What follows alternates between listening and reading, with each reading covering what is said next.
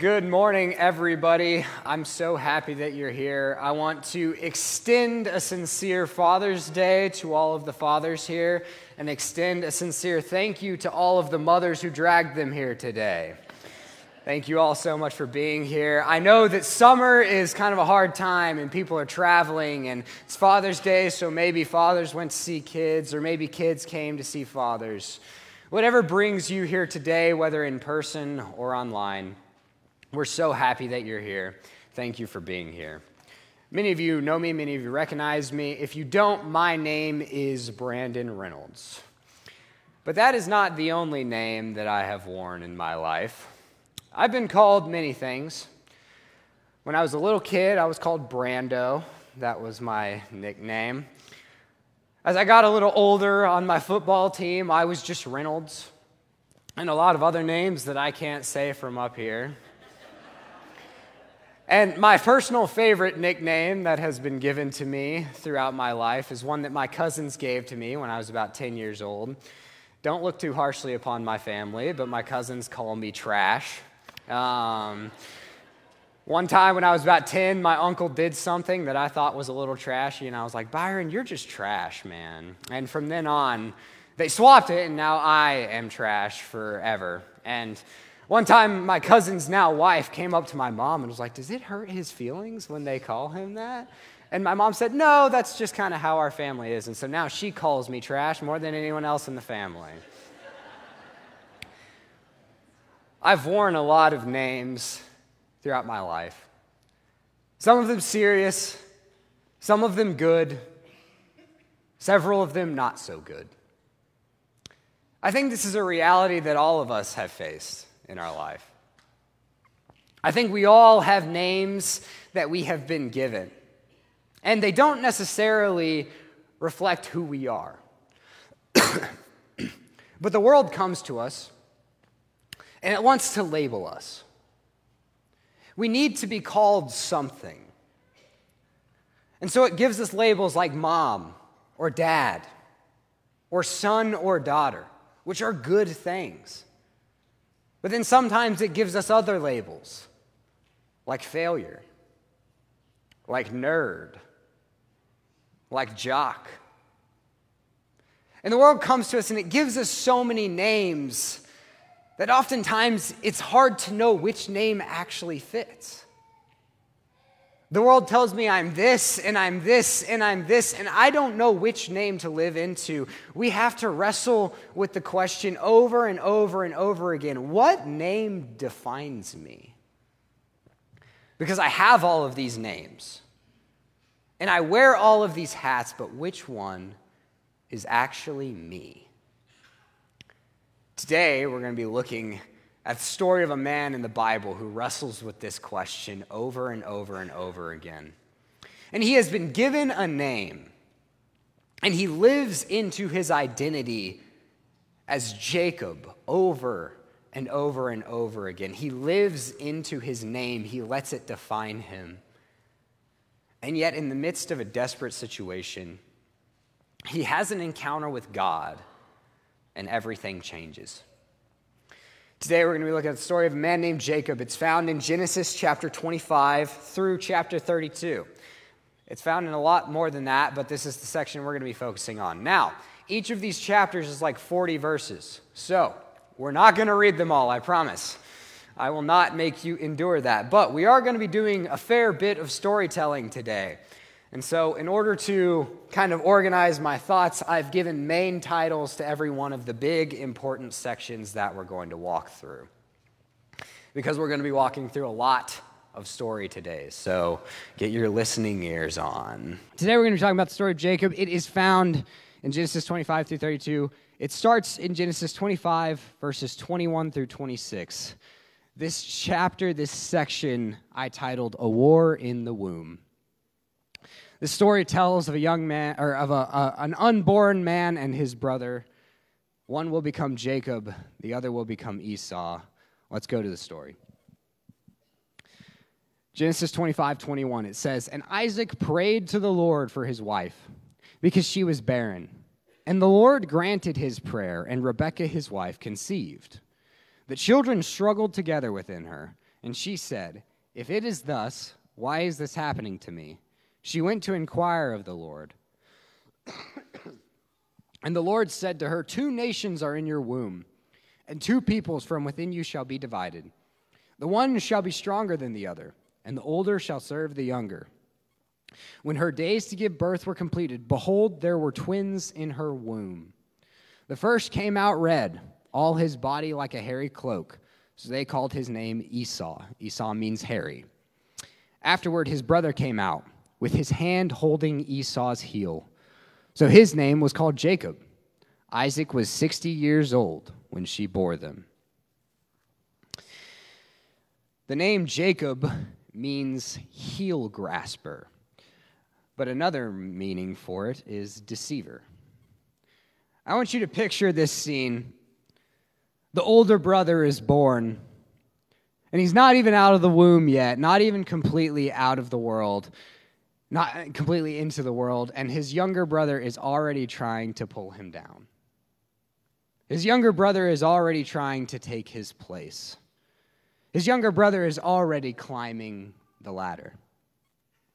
See, because Esau was guaranteed everything by being the older brother. He was guaranteed the birthright. He was guaranteed the blessing. And he was guaranteed so many other privileges that came with being the firstborn. And from the moment before they were even born, Jacob wanted it. And so his parents name him heel grasper, deceiver. That is an identity that he is going to live into throughout this story. And so, let's go on to our next major section, the first deception. It's found in Genesis 25, verses 29 through 34. And it says this: "Once when Jacob was cooking stew, Esau came in from the field, and he was exhausted. And Esau said to Jacob, 'Let me eat some of that red stew, for I am exhausted.' Therefore his name was called Edom. Edom means exhausted.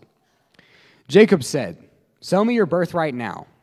Esau said, 'I am about to die. Of what use is a birthright to me?' Jacob said, 'Swear to me now.'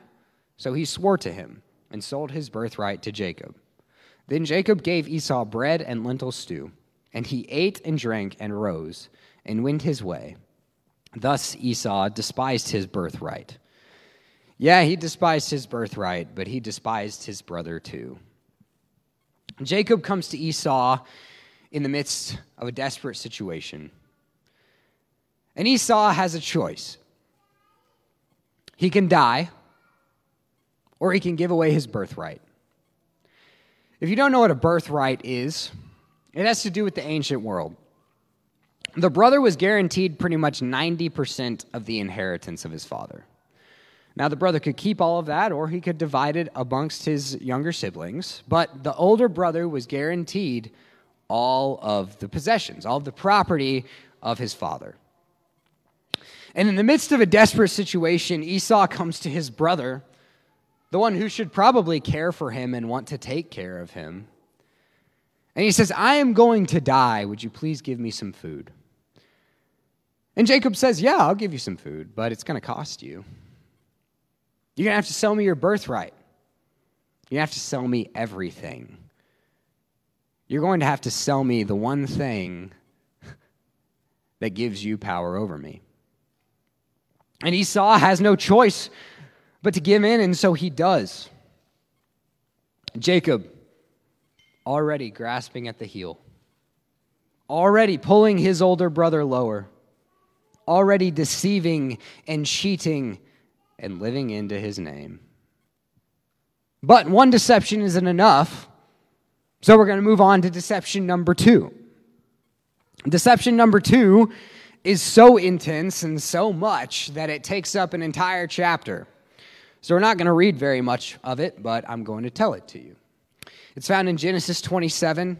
So if you don't think I do a good job telling it, you can go read it yourself. The story begins with their father Isaac being old. And in his old age, Isaac has lost the majority of his sight.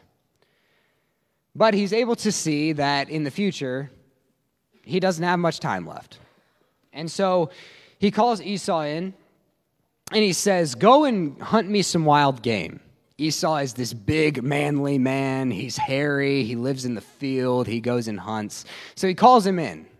He says, go and hunt me some game and cook it for me so that I may bless you. And Esau does. He goes out to the field and he hunts some wild game. But while he's out there, Isaac's wife, Rebekah, who always favored her little baby boy, comes to Jacob and says, I have a plan for you to steal the blessing from your brother too. And so Rebekah tells Jacob to go and slaughter 2 young lambs, or 2 wild lambs, and to bring their skin to him. And so he does. He goes and slaughters them and prepares the meat and brings Rebekah the skin. And she cooks a wonderful meal, and then she covers Jacob in the skin of the lambs so that he might appear hairy to his father. Because Jacob had no body hair. He was smooth man, is what it says. So he hides his smoothness. He pretends to be Esau. He puts on a cloak, one of Esau's garments, and he goes into his father. And he says, I have some food for you. And Isaac is like, wow, that was really quick. And Jacob says, oh yeah, God delivered game to me. Now is he not only lying, now he's lying about God. Jacob is deep into a deception at this point, but it's too late to turn back now. So he goes to his father and he gives him the food. And his father feels him and he smells him and he feels like Esau and he smells like Esau. And so he blesses him. And he gives him a great blessing that everything he does will prosper, that he will live in the land, and that he will rule over his brothers. And Jacob leaves. And then Esau comes home. And he comes into his father and he says, I went and hunted wild game for you, and I prepared a meal for you. I've brought it to you so that you might bless me. And Isaac said, I just blessed you. Esau says, no, that wasn't me. Isaac says, who did I just bless? And then he figures it out. And in Genesis 27:35, he says this. But he said, this is Isaac talking, your brother came deceitfully, and he has taken away your blessing. And Esau responds, is he not rightly named Jacob? For he has cheated me these 2 times. He took away my birthright, and behold, now he has taken away my blessing. Grasping at the heel once again. Jacob goes and he steals from his brother. He goes and he cheats. He goes and he lies. He deceives and deceives and deceives. He's living into the name that he was given. He is allowing the name Jacob to define him. And Esau is not too happy about this. So Esau has a response. Esau's response is found in Genesis 27:41, and it says the following. Now Esau hated Jacob because of the blessing with which his father had blessed him. And Esau said to himself, the days of mourning for my father are approaching. Then I will kill my brother Jacob. This is where all of his deception has gotten him. A brother that hates him. A father that is upset with him. And maybe a blessing and maybe a birthright. But now he has to live on the run. Because his brother is going to kill him. But his mom finds out and she comes to her little boy and she says, you got to get away now. Because Esau is furious and he is going to kill you. So she tells Jacob to flee, and flee he does. Jacob goes to the land of his uncle Laban. And once he gets to the land of his uncle Laban, he enters the land, and some of Laban's men approach him. And they say, who are you? And he says, I'm Laban's nephew. And they take him to Laban. And in Genesis 29, Jacob is going to get a taste of his own medicine. See, Laban has a daughter. 2 daughters. The oldest daughter's name is Leah, and it says that her eyes were weak. She wasn't necessarily attractive. She didn't draw Jacob's attention, but his youngest daughter, Rachel, now she was something. She was beautiful. And Jacob sees her, and he is instantly smitten. He is in love with her, and he would do anything for her. So he comes to Laban, and he says, let me have Rachel as a wife. And Laban says, okay, I will give you Rachel as a wife in exchange for 7 years of hard labor. And the Bible says that Jacob says, okay, and he works the 7 years, but to him it seemed but a day because of his love for Rachel. Isn't that so sweet? He's so in love that 7 years of hard labor seem like just a day. And he comes to Laban, and he says, all right, I've worked 7 years for you. Give me my wife. But Laban has a plan of his own. In 29:21, it says the following. Then Jacob said to Laban, give me my wife, that I may go into her, for my time is completed. So Laban gathered together all the people of the place and made a feast. But in the evening, he took his daughter Leah and brought her to Jacob, and he went into her. Laban gave his female servant Zilpah to his daughter Leah to be her servant. And in the morning, behold, it was Leah. And Jacob said to Laban, what is this that you have done to me? Did I not serve with you for Rachel? Why then have you Jacobed me? Why have you deceived me? How dare you? How dare you deceive me? And Jacob finally gets what it's like to be on the other end. The deceiver has been deceived. And so Laban comes in and he says, okay, it's not our way to marry off the younger daughter first. We have to marry off the older daughter first. And so he says, I will give you Rachel as a wife in exchange for 7 more hard years of labor. So Jacob agrees, and he works for 7 more years, and he finally gets Rachel as a wife. And the time has come for him and Rachel to leave. And Leah and some of their kids that they have had, it's time for him to leave and go and make his own way. And so he comes to Laban in Genesis chapter 30 and 31, and they engage in a little bit of a battle of deception. Because he had been deceived, but Jacob is still the deceiver. And so they're both going to try to deceive one another in Genesis 30 and 31. And it's a long, convoluted story. But essentially, Jacob comes to Laban and says, I need some of your flock to go with me. You have prospered greatly under me. You owe me just a little bit. I have served you well. I have taken good care of your animals. Please just let me have some. In fact, let me have the spotted lambs and the spotted animals, the ones that are viewed as impure, the ones that are viewed as not as good, not as strong. So Jacob comes in and he makes him this offer, and to Laban that seems like a really good idea. But Jacob has another trick up his sleeve, because Jacob is in charge of the breeding of the animals.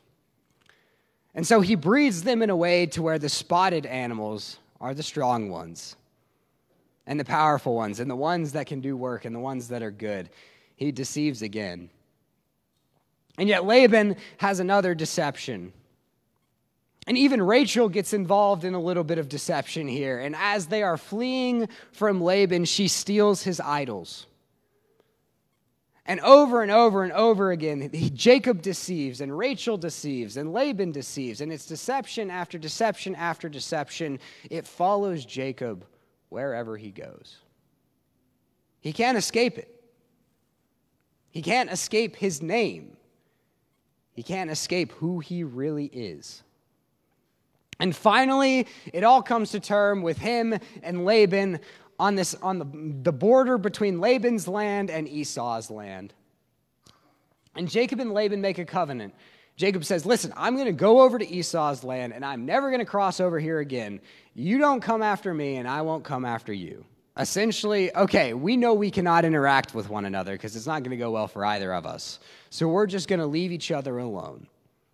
They make that covenant. But now Jacob has another problem. The only land left to go to belongs to his brother, the one that wants to kill him. And so in Genesis 32, Jacob finds himself in a desperate situation. And so he enters into Esau's land, and he sends messengers ahead of him.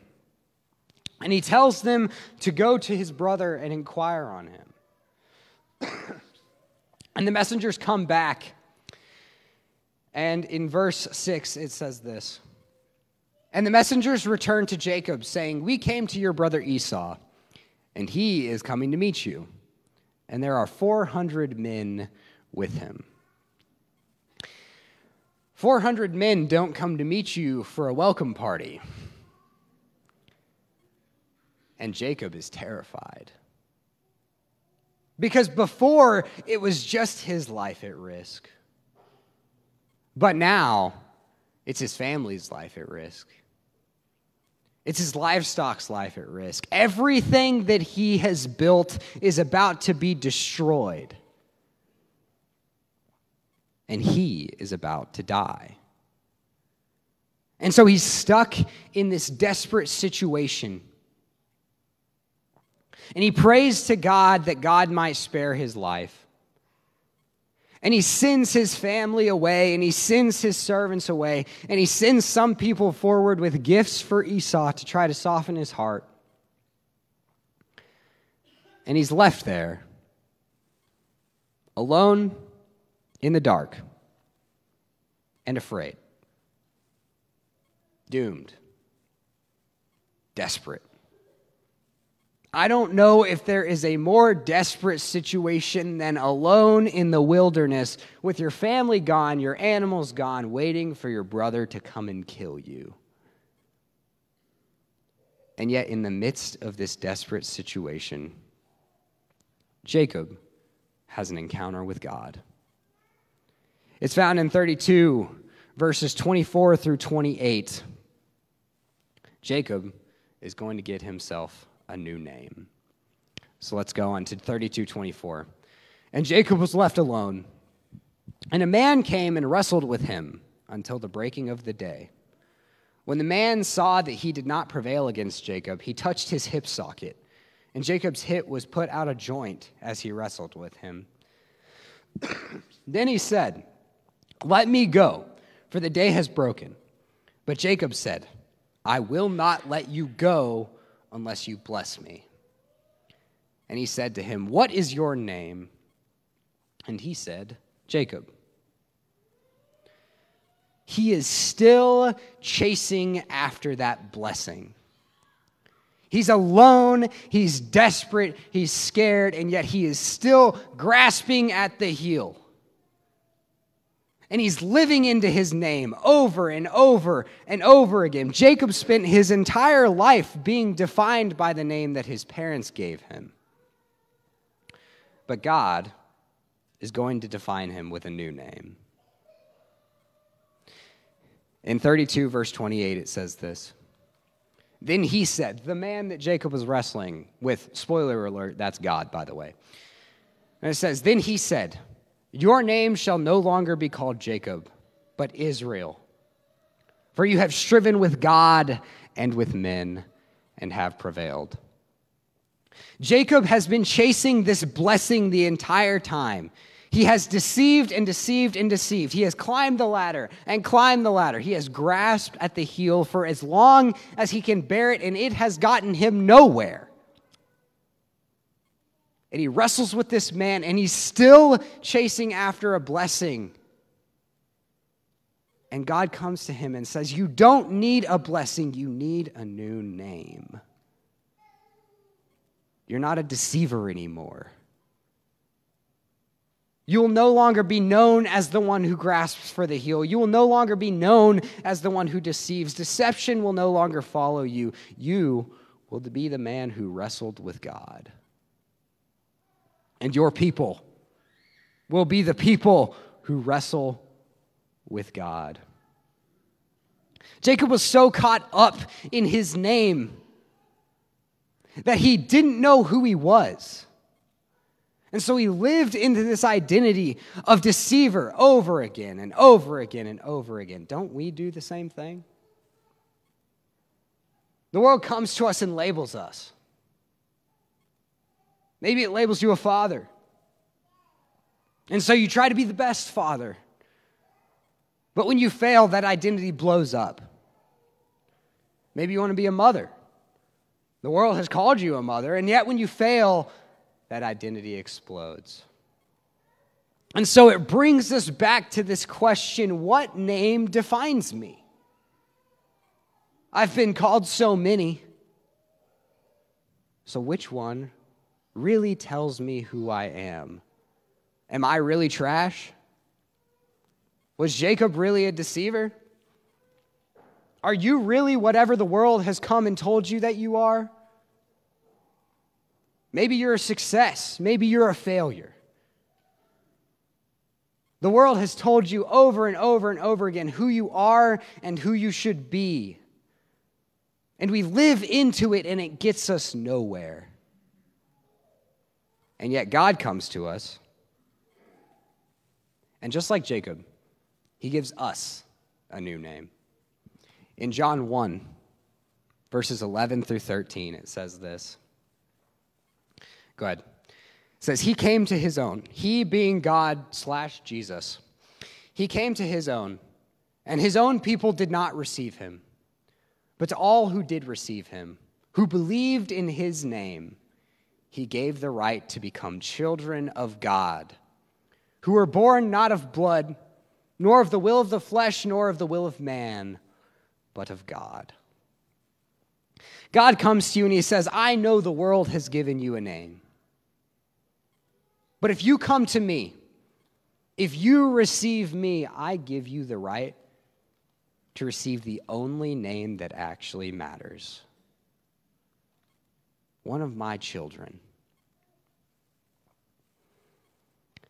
We chase all these names that the world has for us, and we run after them as if they define us.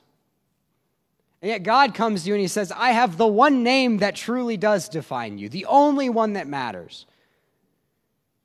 It doesn't matter if you fail as a father. It doesn't matter if you fail as a mother. It doesn't matter if you fail as a child. Because you're my child. And that is what defines you. No matter how good you may be, no matter how bad you may be, no matter how trash you may be, you are a child of God. And children of God matter because he says they do. Not because of what they do. Now that's good news. That's the best news. But it leaves us with a question. What do we do about that?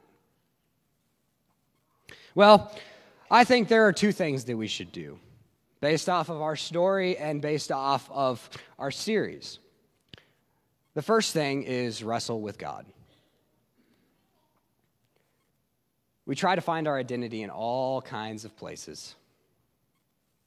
We run to people. We run to work. We run to achievement. And we're begging for someone to give us a name that sticks. But it never does. And yet when we come to God and we're willing to do the hard work and we're willing to sit there and we're willing to wrestle, when we have this attitude like Jacob does in verse 26, where he says, let me go. The man said, let me go for the day I've broken. But Jacob said, I will not let you go until you bless me. When we come to God and say, I will not let you go until you give me a name. Because when hard times come, it's easy to just let go and run. But God comes to you and he says, hold on to me, because I have a new identity waiting for you on the other side.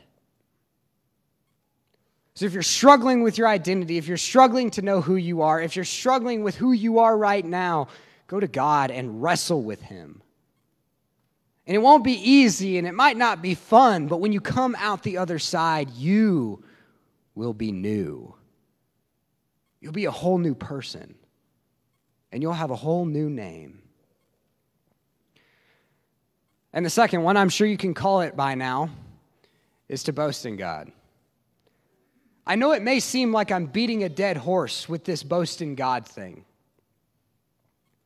But if you truly believe that Christianity is the way to live, if you truly believe that God gives you a new name, if you truly believe that God is the hero of your story, if you truly believe anything that we have said in this series, then it will not be a question whether you go and boast at God or not.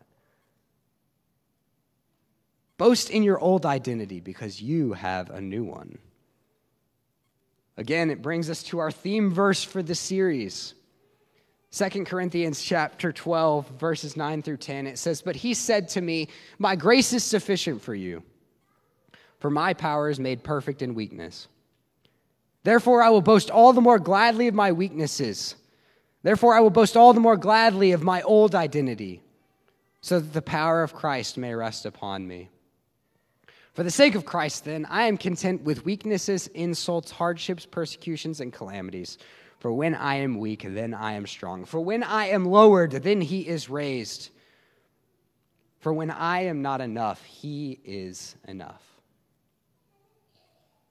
For when my name is not sufficient, he comes to me and gives me a new one." What better news is there than that?